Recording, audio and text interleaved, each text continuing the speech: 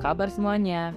Kembali lagi bersama saya Nanda Nurjaman, siap berbagi pengetahuan untuk kalian semua.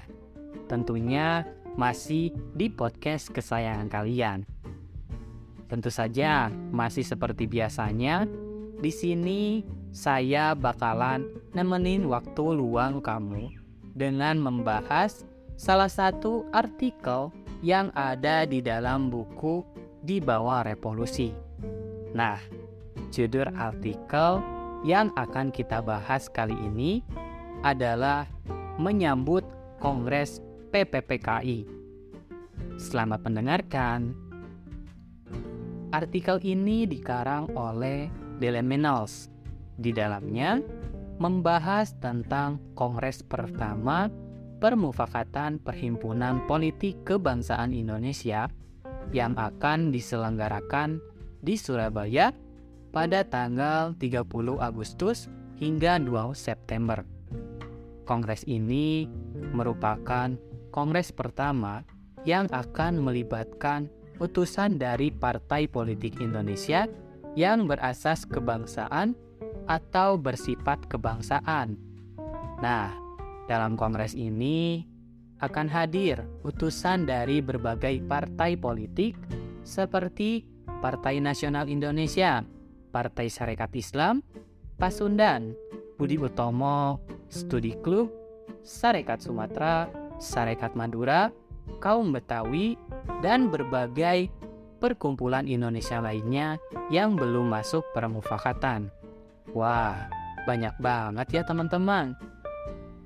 Nah, artikel ini menekankan bahwa Kongres PPPKI ini merupakan suatu kejadian nasional yang penting dan merupakan permulaan dari suatu masa baru dalam sejarah pergerakan nasional Indonesia.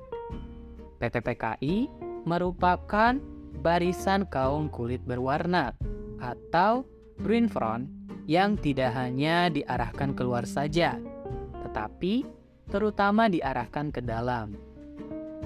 PPPKI memiliki sikap yang positif, yaitu mengumpulkan kembali kekuatan bersama, bukan hanya sebagai sikap protes atau negatif. PPPKI sesuai dengan majunya zaman dan penglihatan yang jernih dalam pergerakan nasional Indonesia. Dalam kongres ini, pasal-pasal yang akan dibicarakan adalah pasal-pasal yang mendalam, yaitu pasal Onderwijs Nasional dan pasal Bank Nasional. PPPKI memilih dengan tepat dalam memilih pasal-pasal tersebut. Dalam artikel ini dibahas tentang pentingnya PPPKI dalam membantu perjuangan kaum nasional Indonesia untuk mendapatkan kekuasaan atas tanah air mereka yang masih dijajah oleh pihak kolonial Belanda. Artikel ini mengungkapkan bahwa dalam pergaulan hidup di jajahan kolonial, setiap bumi putra atau penduduk asli pasti memiliki sifat menghadap keluar sebagai bentuk pertentangan dengan pihak penjajah. Hal ini disebut sebagai antites. Perjuangan PPPKI diarahkan untuk mencapai kekuasaan dan bukan sekedar keadilan atau hak, dengan tujuan untuk menghapuskan hukuman yang diterapkan pada pelanggaran tertentu, menghentikan pengaruh modal asing, dan menghentikan pembagian tanah kepada modal asing.